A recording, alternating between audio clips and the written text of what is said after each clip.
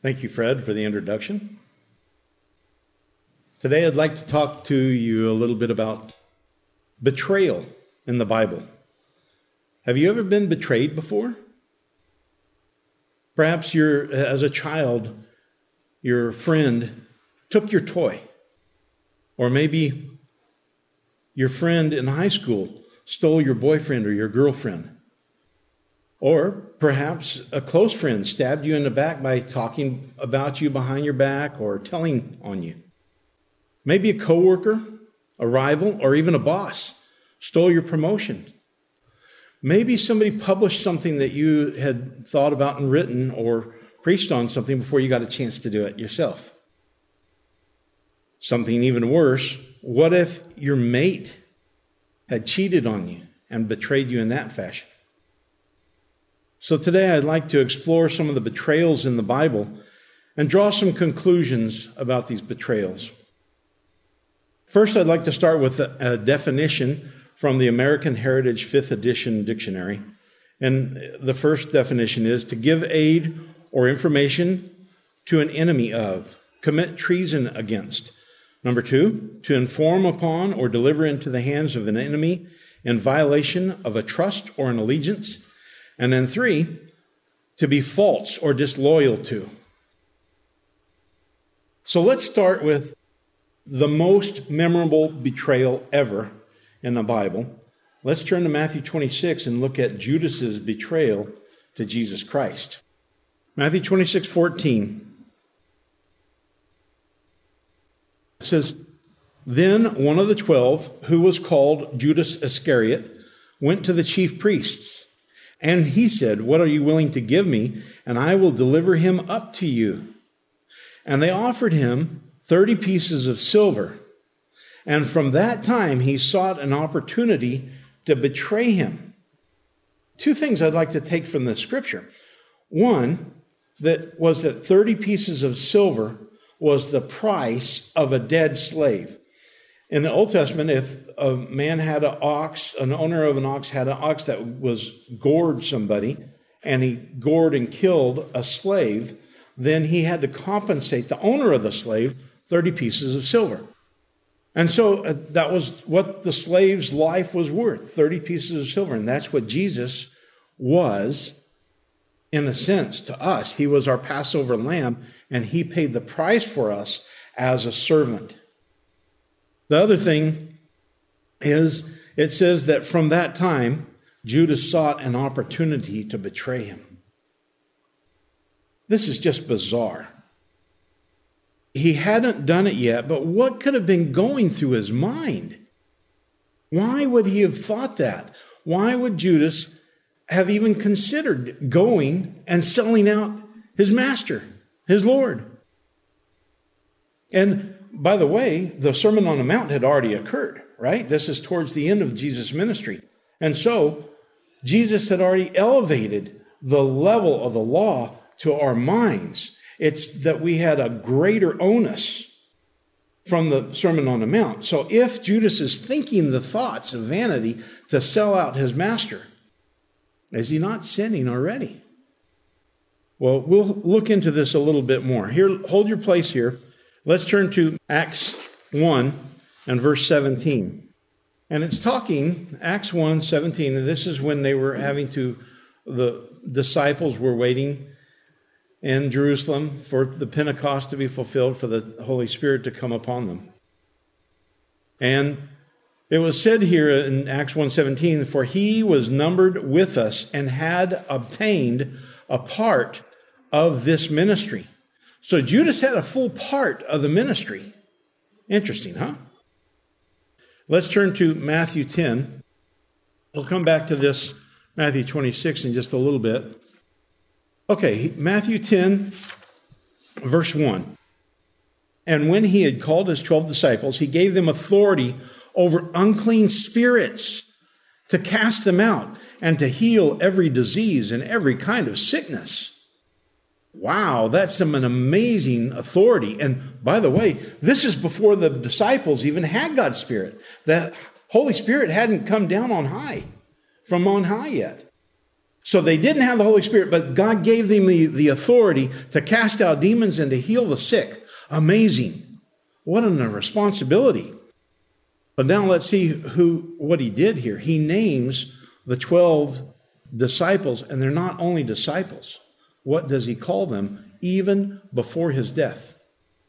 Verse 2, now the names of the 12 apostles. Judas was one of the 12 apostles.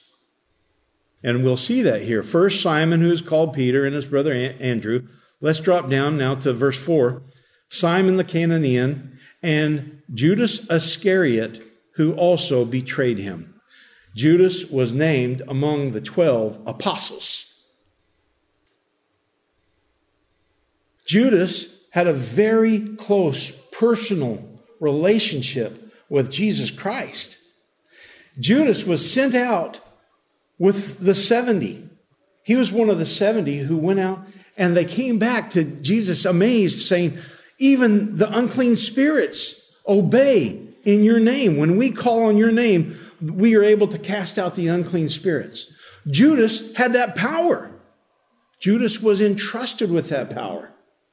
Not only was he that close to Jesus, he was one of the 70, but he was closer than the other 58 because he was part of the 12, right? He was part of the 12 that was chosen out of the 70. So closer than the 70, he was in the inner sanctum, the close personal relationship with Jesus Christ.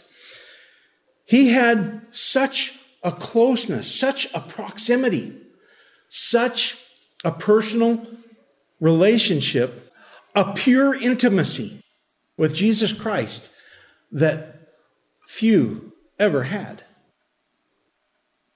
Here he was an apostle.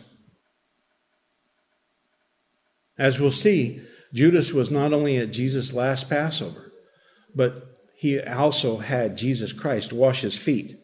Let's turn now to John 13. And while we're turning to John 13, I'll just cite something. And in Mark 14, 10 and 11, it says that the chief priests were delighted that Judas had come to them. And Judas sought how he might conveniently betray Jesus Christ. So Judas wanted to make it easy on himself. He wanted to figure out a way how he could betray Jesus, and he was looking for the opportunity. Is it not sin in his mind already? He hadn't done the deed yet. He hadn't sinned. But he's working out a plan of how he could betray the master. John 13, let's look at verses 1 and 2. Now before the feast of Passover, knowing that his time had come to depart from this world to the Father, Jesus, having loved his own who were in the world, loved them to the end. Jesus loved all of his disciples, all of the people that he was working with, all of mankind, all of humanity, and especially the disciples, the apostles, until the very end. That includes Judas. Verse 2, and during supper, the devil, having already put it into the heart of Judas Iscariot, Simon's son, that he should betray him. Now let's jump to verse 5. Next he poured water into a washing basin. This is Jesus, of course. And he began to wash the disciples' feet and wipe them with a towel which he had secured. You know the story here. Peter says, not me, Lord. You'll never wash my feet. And Jesus says, hey, look, if I don't, then you have no part with me. Let's look at 10. And Jesus said, the one who has been washed does not need any washing other than the feet, but is completely clean. And you are clean, but not all. For he knew the one who was betraying him. Do you see that? That's a present tense participle. It's actively doing it. Judas was actively betraying him right then at that point. He was in the act of sin in his mind. This was the reason he said, not all of you are clean. Therefore, when he had washed their feet. So we see that he had washed all of the disciples' feet as an example. And interesting, he was being and acting as the doulos, the servant of the apostles. Okay, verse 18. This is very interesting. And I am not speaking of you all, for I know whom I have chosen. Jesus himself chose Judas to be his betrayer. But Jesus chose Judas in order that the scripture might be fulfilled. He who eats bread with me has lifted up his heel against me. Verse 21. And as he was saying these things, Jesus was troubled in spirit and testified, saying, truly, truly, I tell you, one of you shall betray me. Oh, wow. 26 and 7.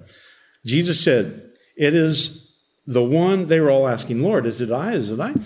It is the one to whom I shall give a sop after I had dipped it. And when he had dipped the sop, he gave it to Judas Iscariot, Simon's son. And after the sop, Satan entered into him. And Jesus said to him, what you do, do quickly. Now, interesting, Jesus appears to be speaking to the man, right? It's the man standing right in front of him that Jesus addresses to. But he's actually speaking to Satan the devil. And he's saying, you have a job to do. Go get it done. Go take care of it. And what you have to do, do quickly.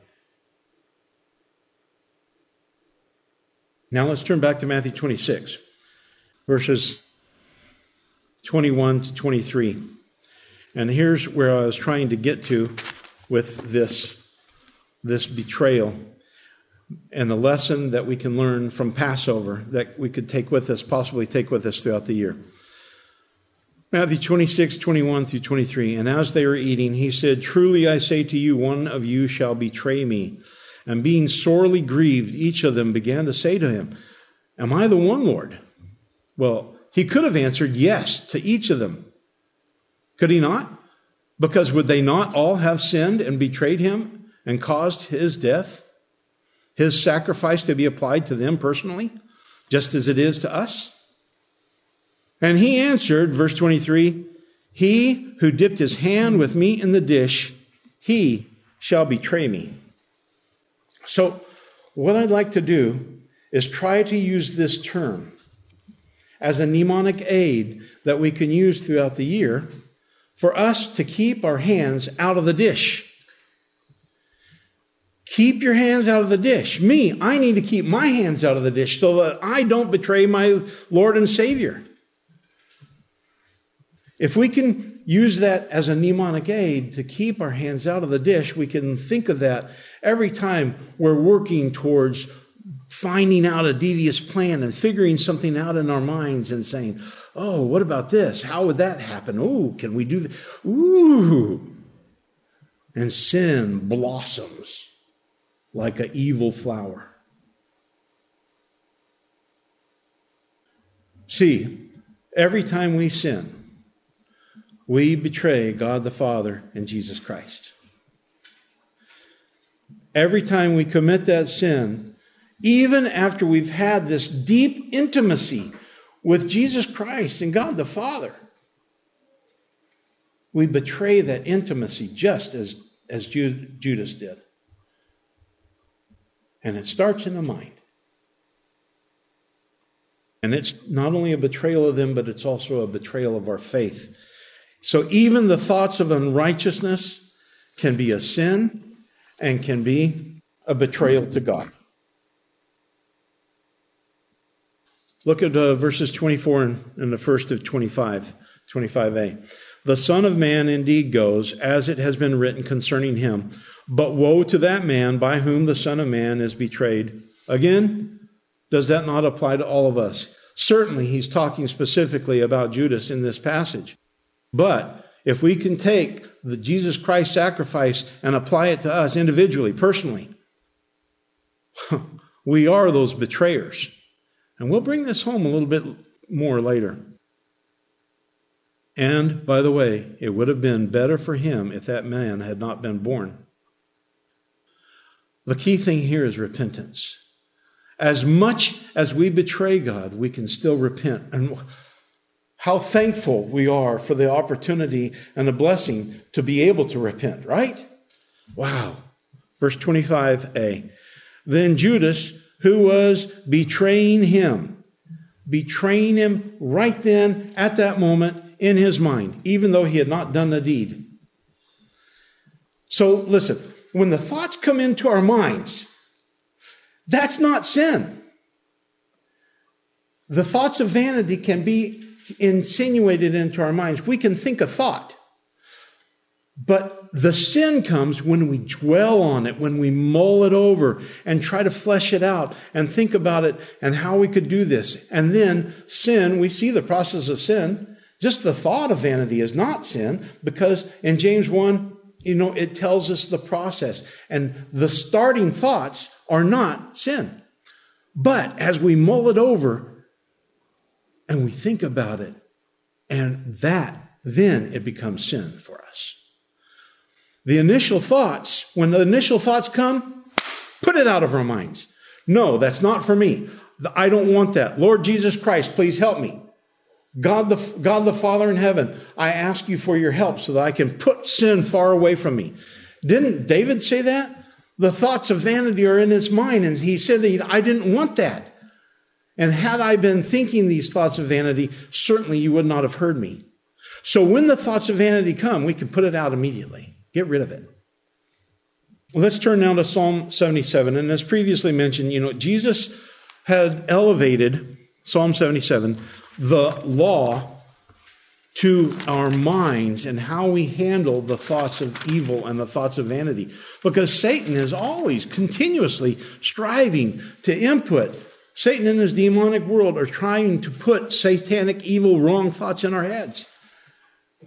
How often do we listen to those thoughts? Now, Psalm 77, this is a very interesting psalm. Asaph, the psalmist Asaph, sets the stage for the psalm by expressing sadness and despair, frustration, and even anger at God for what he erroneously perceived as an error on God's part. Please let me make this perfectly clear, because this has been misunderstood in the times past. God does not sin. God is not in error. God does nothing wrong. God has no culpability. His motivations are pure. His agenda is to bring us into his kingdom, into his family. God has no evil inclination. God is purest of pure. However, we sometimes erroneously blame God. Why would we do that? Well, I prayed for this situation and God didn't answer. Or I prayed for this person and she died. God didn't answer my prayer. Or it didn't happen in my time frame, in the time frame that I wanted. I wanted it to happen now, but God didn't do it. God is not on our time frame, by the way. We have to get on God's page. God doesn't have to get on our page, right? So anytime we blame God, it's an error on our part. God is sinless. God does not sin. Okay? I just want to make that perfectly clear. Now, Asaph positions his and expresses his wrong perspective. And in the first 9 verses, it's all him crying out and showing where God is, where he's saddened and where he's frustrated and anxious. Okay? Let's just read through it. I cried to God. This is Psalm 77, verse 1. I cried to God with my voice. To God with my voice. And he gave ear to me. So God heard him. But the implication is that God did nothing. That God wasn't responding to him. Because, it says, in the day of my trouble, I sought the Lord. My hand was lifted up, and my soul and my tears ceased not in the night. My soul refused to be comforted. I'm in a bad place. I'm just so sad. I remembered God and was troubled. It's like I called to God and he didn't answer me. You know? I moaned and my spirit fainted. Selah. Now, Selah is very interesting. It means think about it or repeat this. So let's repeat it, okay? I remembered God and I was troubled because God didn't answer me. I moaned and my spirit fainted. Verse 4. You keep my eyes awake. I can't sleep because of this. This trouble is so great. I am too troubled and I cannot speak. Have you ever had that experience where you're just on the verge of tears, and if you even open your mouth to say something, you're just going to start babbling? Just crying? I have pondered the days of old, the years of ages past. I remembered my song in the night. I commune with my own heart, and my spirit made diligent search. Now, what is he doing here? This is all negative self-talk. It's not positive self-talk. He's not fleeing to God as his high tower or his shield and fight. He's not looking to God and saying, help me through this trial. He's looking back and reminiscing and saying, well, where was God when all this was occurring? Why isn't God answering me? Verse 7, will the Lord cast off forever? Will he be favorable no more? Is he going to throw me away like a worn-out tool? Where is his favor to me? I used to enjoy his favor, and now it's gone. Verse 8, is his mercy gone forever? Can you hear the man crying? Is his mercy gone forever? Has his promise failed for all generations? God gave promises to Abraham, Isaac, and Jacob. He made promises to Moses. He led the children of Israel out. He gave promise after promise. And yet God's not answering those promises in my life. And I'm just adding input here, trying to read between the lines, seeing what the psalmist Asaph is talking about, because he's in anguish and frustration here. Has his promise failed for all generations? Has God forgotten to be gracious? Has he in anger? Is he mad at me? Has he shut up his tender mercies? Selah. Has God forgotten to be gracious? Has he in his anger shut up his tender mercies? Now, we see that there's something that happened to Asaph right here. Because he realizes his error, he realizes his wrong, and he sees a way out of his problem, his dilemma. And God helped him to see it. And in verse 10 is the bridge. It's the transition from the plaintive wailing and moaning and frustration and anguish and even anger to thankfulness and thanksgiving and praising God in the second half of the psalm. And what does he do? He quotes himself. He says, and I said, this is my grief that the right hand of the Most High could change. Now, there's a couple ways that I can think of that this could be interpreted, and perhaps you have another way. But the first way is that he wanted God to change and do things his way. He wanted God to do his will. The second one is that the right hand of God is no longer delivering blessings to him, and mercies have been taken away. Either way, he's expressing that, can you believe I even thought this? I was thinking the same thoughts of vanity that even the prophet Job was, in thinking that God was wrong and that he needed a betwixtman. And he thought that God was in error and that he was right. Asaph's saying the same thing. I was so wrong. I thought that God was wrong. And now, how could I have even thought of such silliness? Now, what does he say? Now the bridge goes into something, and it's praise and it's righteousness. Verse 11, and I will remember the works of the Lord. Surely I will remember your wonders of old, how he led the children of Israel through the Red Sea on dry land, how he delivered time and time again, how he helped David, how he fought the battles for the ancient Israelites and specific individuals, how he worked miracles through the judges. I will meditate on all your work and talk of your doings. Your way, O God, is in holiness. Who is so great a God as our God? Nobody. There is no God that's as great as our God. You are the God who does wonders. You have declared your strength among the people. You have with your arm redeemed your people, the sons of Jacob and Joseph, Selah. Before I repeat it, let me say, might he be hearkening back when he mentions God's arm back to verse 10 when he says the right hand of the Most High could change, when he was saying that that was the bridge from the old, bad, wrong, evil man that we're commissioned to bury every day when we repent of sin. But he could be referring to God's arm who gave deliverance again. So let's read verse 15 again. You have with your arm redeemed your people. He's paid for the price of redemption. How did he pay the price of redemption? First, with ancient Israel, through the death of the firstborn in Egypt. And he paid that price to redeem Israel out of Egypt, to pay for the sins, to cover the sins.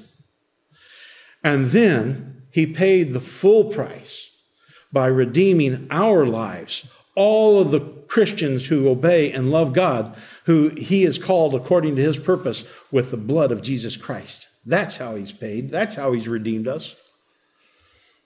Verse 16, the waters saw you. They were afraid. The depths also were troubled. The clouds poured out water.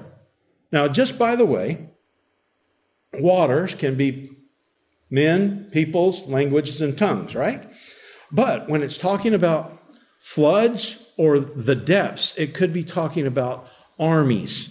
And so here it talks about the waters being many peoples, and they were afraid, and the depths were also troubled, and the clouds poured out water. The skies sent out a sound. Your arrows flew here and there. The voice of your thunder was in the whirlwind. The lightnings lit up the world, and the earth trembled. Your way is in the sea, and your path is in the great waters, and your footsteps are not known. Does this remind you of something that might have happened after this case in Psalm 77? Jesus Christ walked on the waters, and when he commanded, the waters and the wind stood still. They were afraid of Jesus Christ. And his path was in the waters, and his footsteps were not seen. They were covered by the waters. Interesting. And what does that refer to? Is that all through mankind, Jesus Christ is walking through all of mankind, all down through time, and having a positive effect in our lives.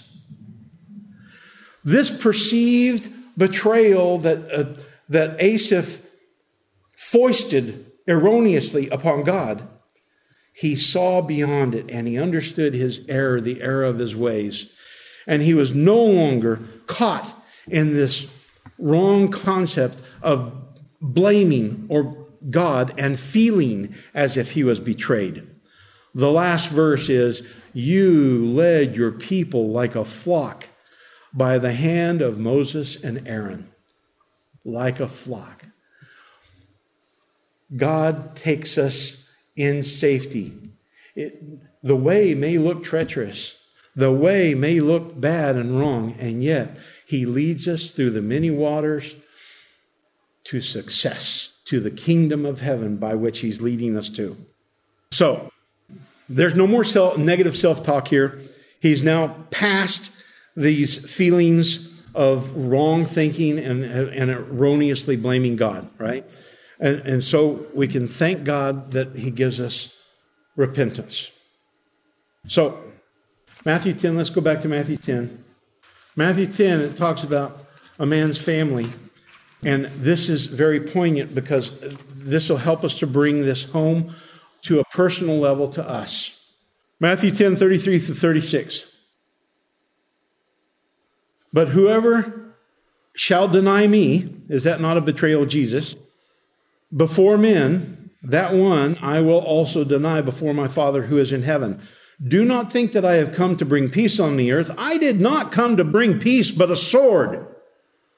For I have come to set a man at variance against his father, and a daughter against her mother, and a daughter-in-law against her mother-in-law. And verse 36 is key here. And a man's enemies shall be those of his own household. Luke 21, 16 through 17. Luke 21, 16 and 17.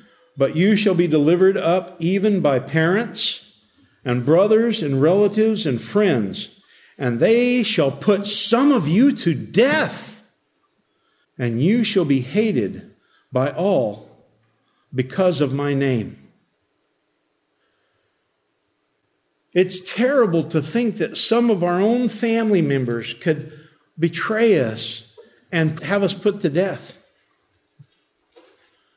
But that's what it says, that our own relatives might turn us in and cause us to be killed, martyred. And they can think that they're doing God a service. Perhaps we may be betrayers to others in our family. Or more specifically, we could be betrayers to others in the family of God, in the household of faith. Maybe we backstab somebody. You know, maybe you have a wicked stepmother in your family, right? But maybe we are that wicked stepmother to somebody else. Sad for us to think about. But have we ever been angry with our brother without a cause? Look, if we do not continue to keep our hand out of the dish, and we will continue to sin, and we will continue to betray Jesus by putting him to death afresh. Are we not in the household of faith? Yes. What is that household? Ephesians 2, verses 19 through 22, talks about that we are fellow citizens in the household of God. And Ephesians 4 says that God is in you all. And 1 Corinthians 3:16 says that you are the temple of God. So, if we are in God's temple and in the family of God, are we not betraying Jesus when we sin? We've already established that. But are we now becoming household enemies? Household betrayers? Just as Jesus forecasted and foretold that we would be told on and given up to be killed, we do the same exact thing to Jesus the Christ. We betray him through our sins, and we cause him to be killed afresh. So just let me ask you, are there any other examples of betrayals in the Bible? Well, yes, there's plenty. Cain to Abel, a brother killed his own brother. At one point, Lot was to Abraham when he chose the better land and for himself. He was acting selfishly. Jacob to Esau. Rebekah, that was a brother on brother. But Rebekah, his mother, was a betrayer to Esau. David's own progeny, his household was in such disarray. There was so much dysfunction in David's house and his family. And, brothers killing brothers, and, a brother compromising his sister. And then another brother, Absalom, killing that brother for compromising his sister. They were household enemies. We don't want to be that. It's important for us to intently avoid betraying God by sinning and having sinful thoughts and entertaining them and developing them. So if we can learn this lesson and take this lesson from Passover throughout the rest of the year of using this mnemonic aid to keep our hand out of the dish. Let's not put our hand in the dish and betray Jesus Christ. And how do we do that? We avoid being an enemy of God, a household enemy of God, by choosing not to sin. And through repentance, we can be at one again with God. So I wish you all a beautiful rest of the Sabbath.